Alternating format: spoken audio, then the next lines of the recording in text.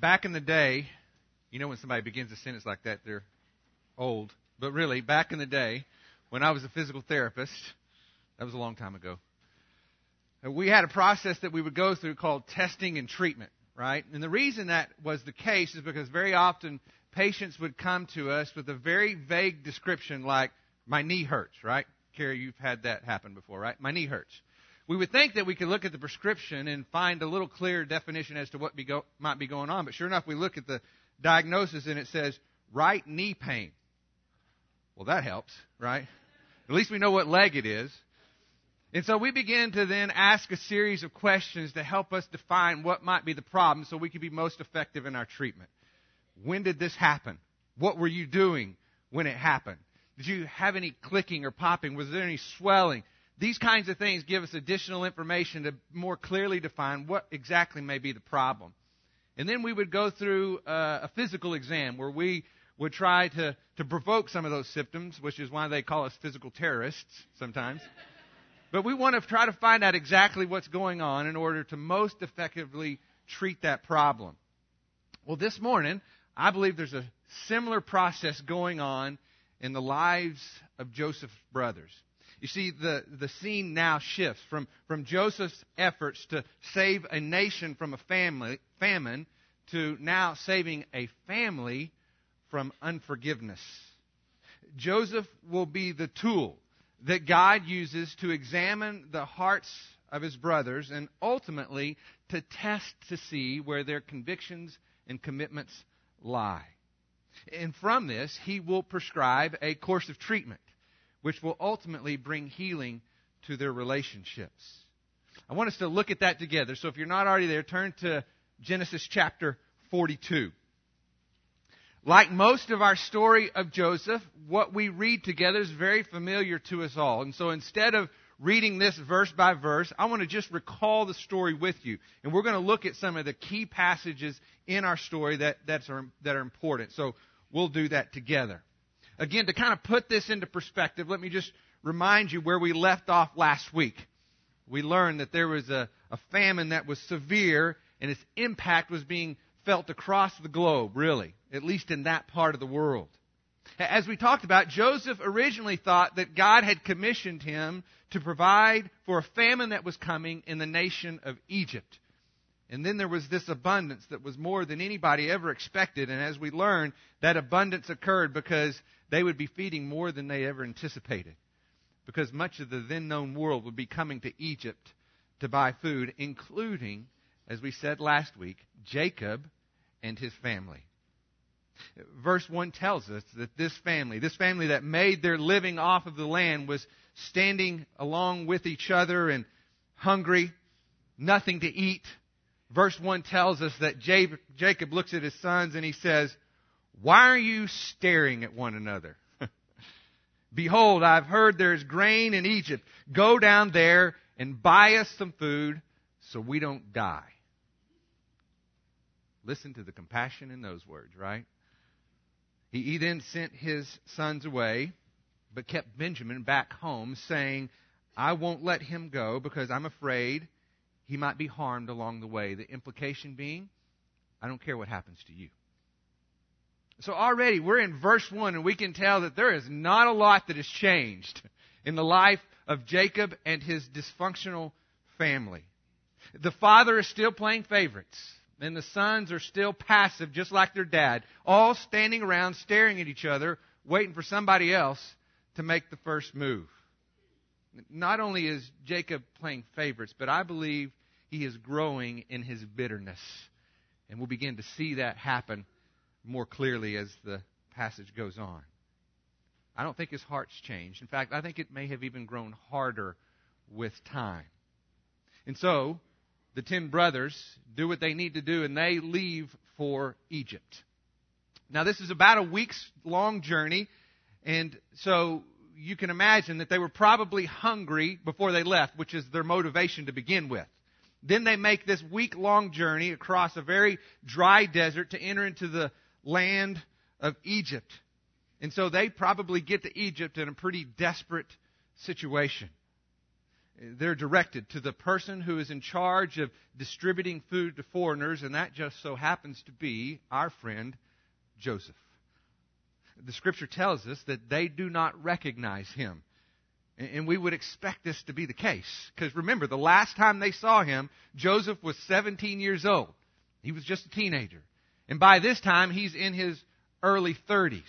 The other thing that we've learned is that unlike the Hebrews who had beards and those sorts of things as a nomadic people, this was a clean-shaven man who wore the garments of Egyptian authority and all the jewelry that went with that. And not only that, we learn when we read our passage that he is speaking to them in an Egyptian language that they cannot understand, that is then being interpreted to them in Hebrew. So there's no reason that his brothers would have picked up on the fact that this is actually their brother. Now, Joseph, on the other hand, has the collective evidence of all 10 brothers. And so the Scripture tells us is that when he sees them, he immediately knows who they are. The Scripture then says that in knowing that, Joseph disguises himself, and it says that he does so by using harsh words as he questions them regarding the place from which they've traveled. Now, I believe that what Joseph is doing is he's keeping a distance. He's doing this on purpose in order to test their heart, to see where his brothers are in their relationship with God. He asked them, "Where have you come from?" Now, some look at this encounter with Joseph and his brothers, and they suggest that Joseph is acting out of anger, that he uses harsh words, that he throws them in jail, and then in some ways he even kind of frames them because he's seeking revenge. And maybe there was a little twinge in that humanity within Joseph when he saw his brothers that he thought, "I'll put you in your place." But as I look at the whole of this account, beginning and now and then what we see yet coming, I do not believe that Joseph is working or acting out of a heart of anger or revenge. I believe that Joseph has really had a significant heart change. He's been through some serious suffering. We would not deny that. We've walked through his life up to this point. And we know that through those experiences, Joseph has done some serious business with God. In fact, everything up to this point, as we have seen, would lead us to a very clear conclusion that Joseph is a humble man. And he would not be one to use this position of authority to diminish or demean or belittle someone else, even his own brothers. We've already seen how Joseph has repeatedly learned to trust in the Lord. And so there would be no clue or indication that he would all of a sudden begin to take things into his own hands. Instead, it seems that Joseph has witnessed enough times now the miraculous hand of God. And I think very likely this would be no exception. And so instead of a hateful heart that is seeking revenge, I believe what we will see evidence of is a softened heart which is seeking forgiveness. Now, there's no doubt that he uses harsh words and the tactics may seem odd to us, but as we will notice, his emotions remain very tender towards his brothers. Joseph, I believe, is hopeful that he would see reconciliation, but he knows that that's only possible if God has changed their heart as well. And so now it's time for the test to see if, in fact, that is the case. He begins by making a very strong and fear-inducing accusation. He says specifically, "You are the spies, and you've come to look at our land and identify the undefended parts of this land." This would immediately put the brothers on their heels. They're tired from their journey. Their stomachs are empty, and they don't have time or energy to create a plot of deception. Joseph's harsh words force an honest answer. They have no other choice. So they say to him, "No, my lord, your servants have come to buy food. We are sons of one man. We are being honest. We promise. We are not spies." You can just hear the desperation in their voice as they are responding to the accusations being made by Joseph. This wasn't time to play games. In fact, they just try to even logically explain it wouldn't make sense for us to send our entire family here to be spies and risk our lives. That doesn't happen. They humbly call themselves servants. And they address Joseph as Lord, putting themselves under his submission and authority. But Joseph continues to press them. No, Joseph says, I still think you're spies. And we Egyptians are not very fond of Hebrew spies. Okay, you didn't say that last part, but that's the idea that they would be getting as brothers, okay? They realize that they're in a compromised place. And there is somebody that's in front of them who has the authority to take their life. And there's nothing that they can do about it. So, in an effort to give credibility, they give more details.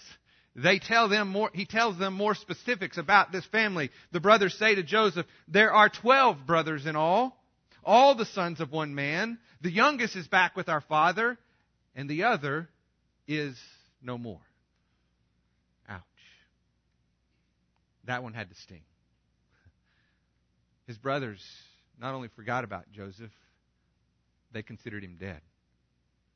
And there he was, staring at him in the face. Yet Joseph keeps his composure, and he continues to press. He says, I'm not buying it. I still think you're spies. Okay? At this point in time, Joseph's brothers are sweating. They're backed into a corner, and there is no good way out of the situation. But as it turns out, Joseph is just now beginning to turn up the heat. He will force his brothers to be put in a situation where they have to do business with their heart before God. And so he tells them, all of you are going to jail. And I'm going to let you sit there and think about this for a little bit. And when I'm done, I'm going to ask one of you to go and get your brother who you say is left in Canaan and bring him back. And then I'll know you're telling the truth. So they sit there, it says, for 3 days. Now, just think about what might have been going through their mind during those 3 days. They're in a difficult place because they know good and well when they go back to home and they explain the situation to their dad is not going to let Benjamin come back. I mean, there is no possible way that's going to happen. But yet, all the brothers, except the one being released, is going to be left in jail, and they can't let those guys die. So they're talking to each other, and they're getting frustrated in their situation. There's no good way out. This isn't fair. They're being punished for a crime they didn't commit. They're crying for mercy, and nobody's listening. Doesn't this sound familiar? And maybe, just maybe, this is where their conscience begins to come awake. Because now they're getting a taste of the medicine they once gave to their brother Joseph. And perhaps for the first time, they're feeling his pain. After 3 days, Joseph calls his brothers out, and he says to them in verse 18, look at that.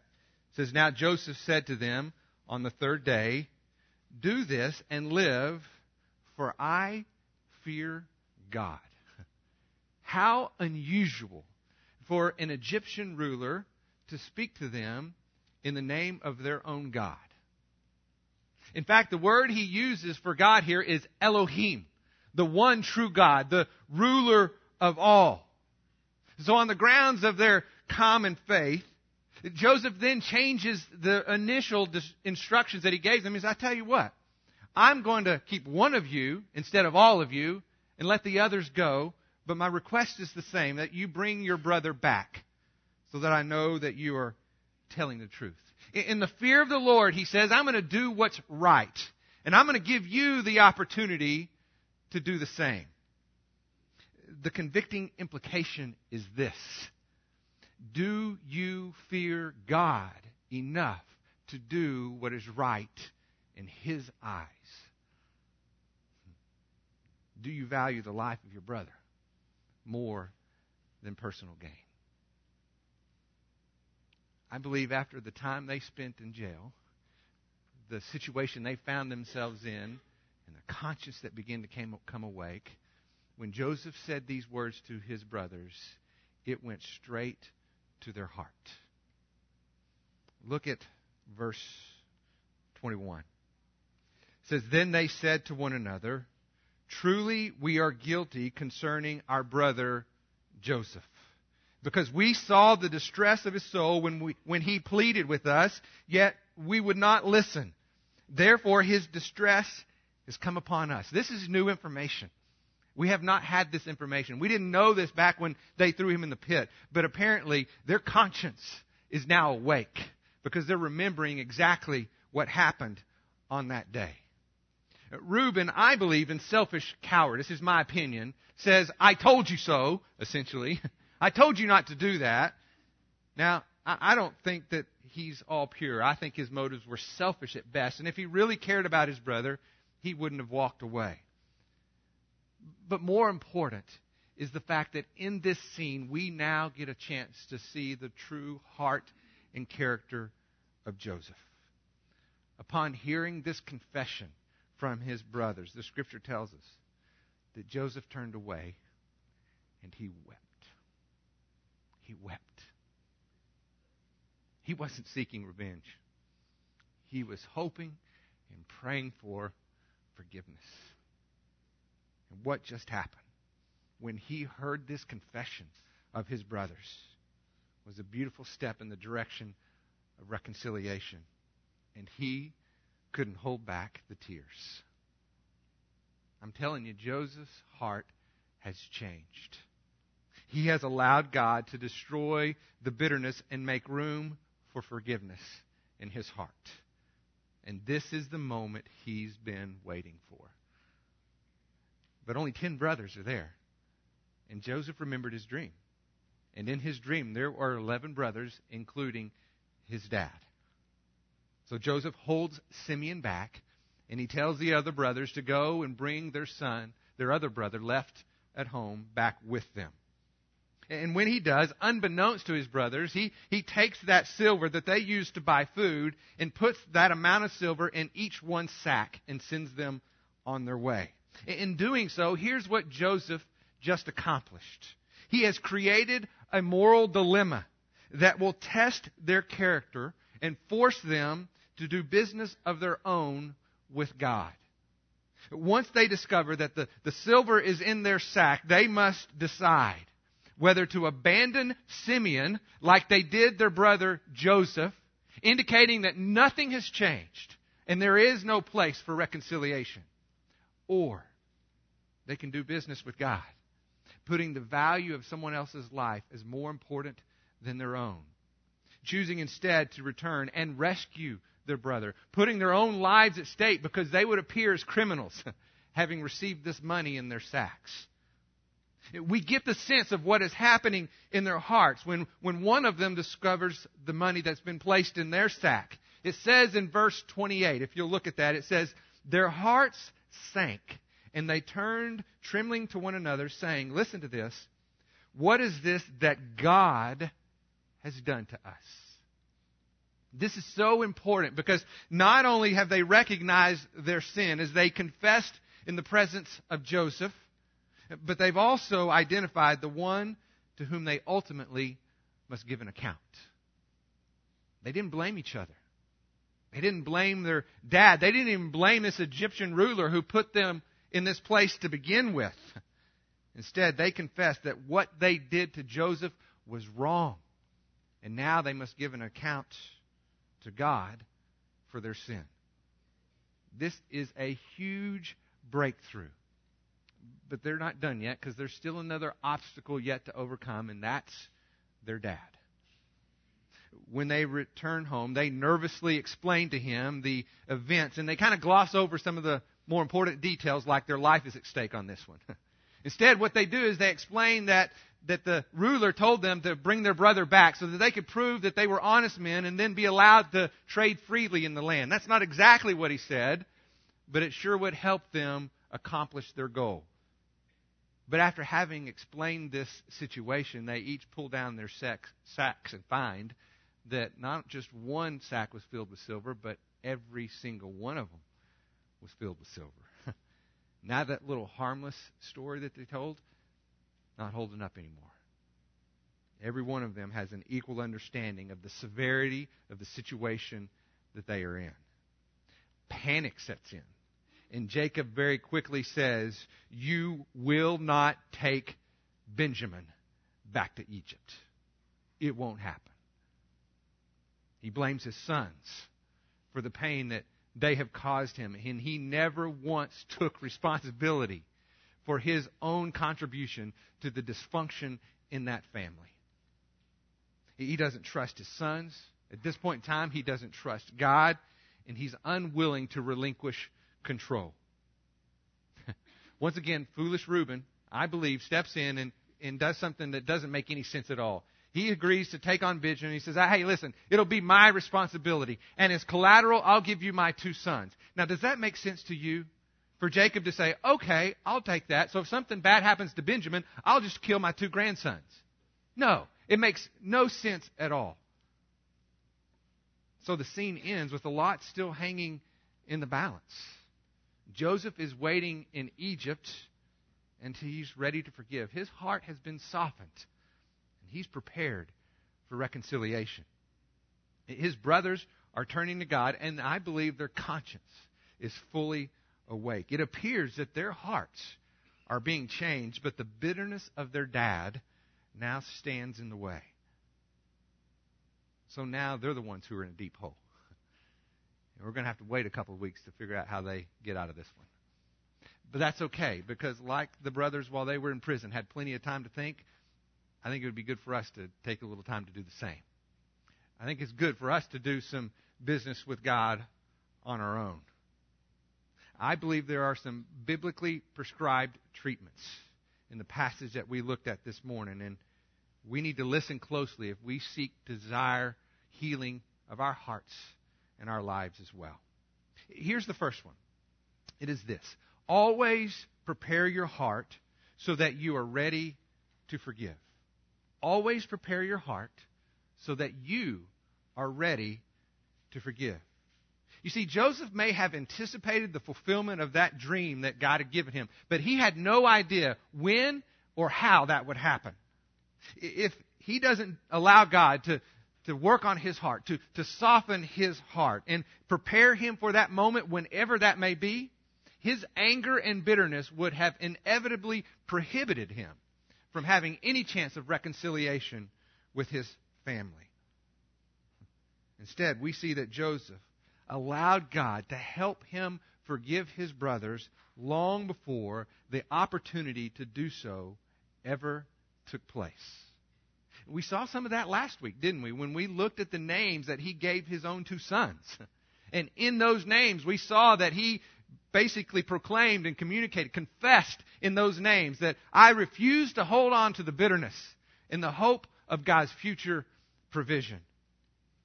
His heart was prepared to forgive well before the opportunity ever presented itself for him to do so. So what about you?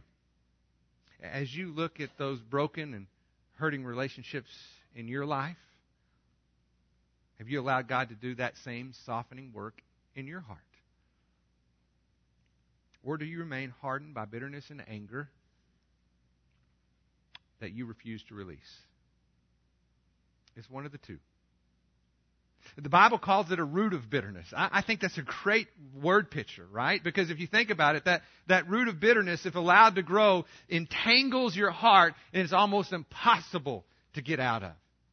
Just think about a little tree sapling that you might plant in the ground. And before that has a chance to establish its roots, you can go right over to that thing, pull it up. It's not a big deal. But you let that thing grow and it becomes a tree, it's not coming out of the ground very easy. And when it does, there'll be a whole lot of destruction that goes along with it. Let no root of bitterness cause you trouble, the Bible says. Allow God to soften your heart so that you are always prepared to forgive.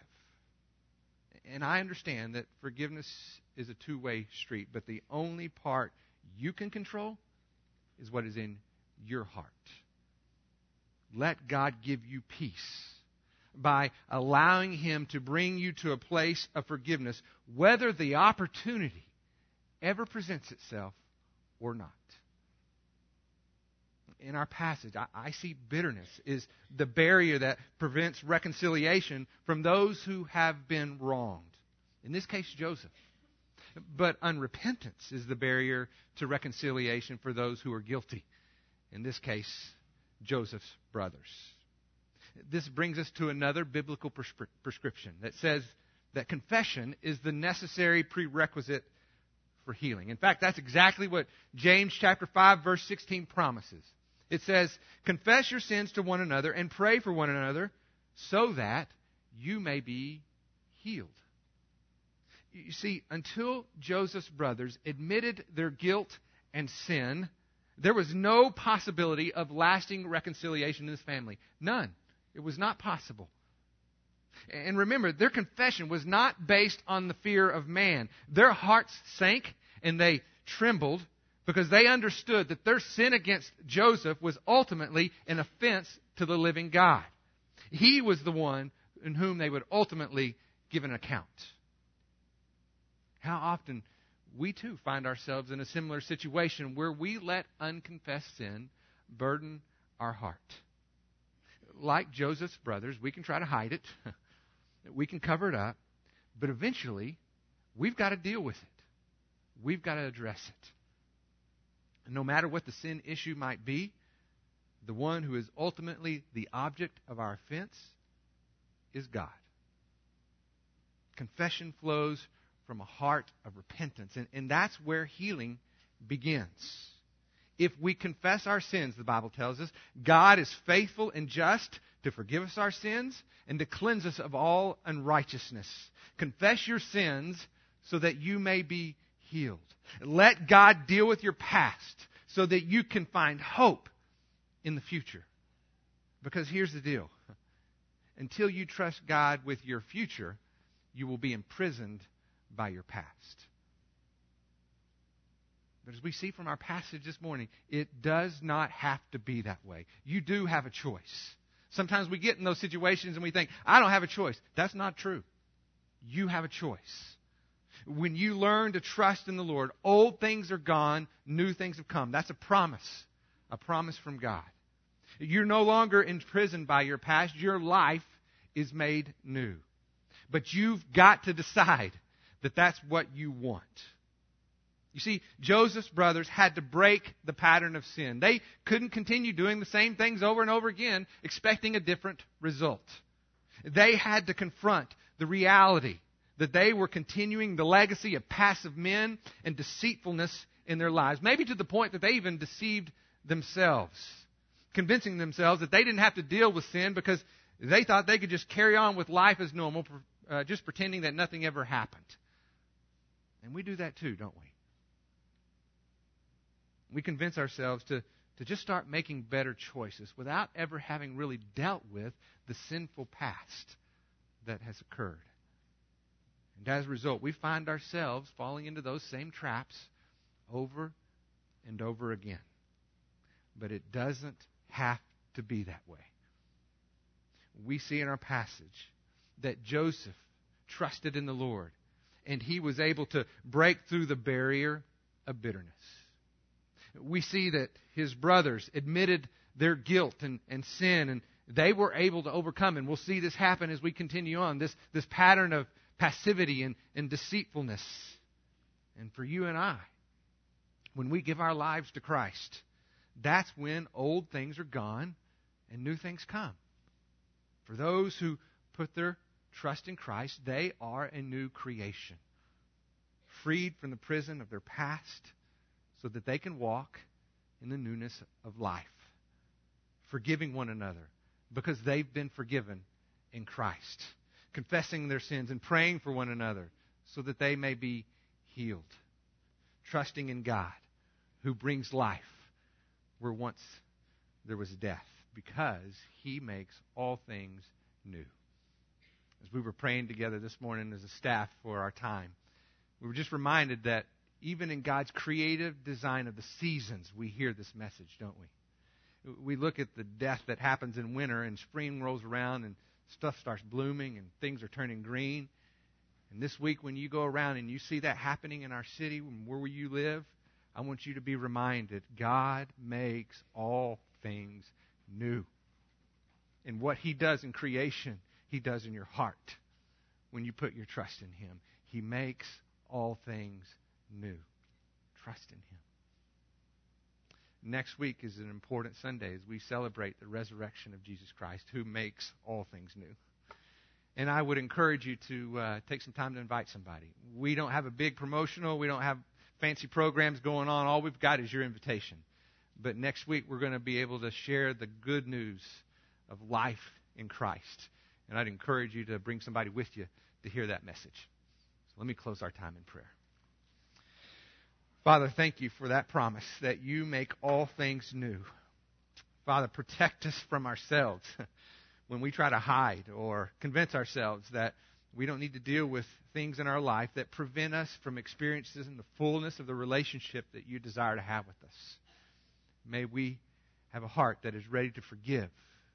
May we be quick to confess our sins and be eager to accept the forgiveness that we have through faith and trust in you. Thanks again for the example of Joseph.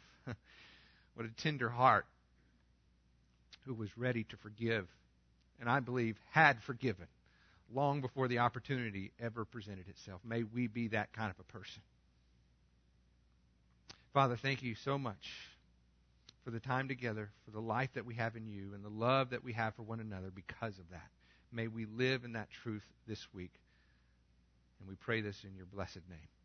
Amen.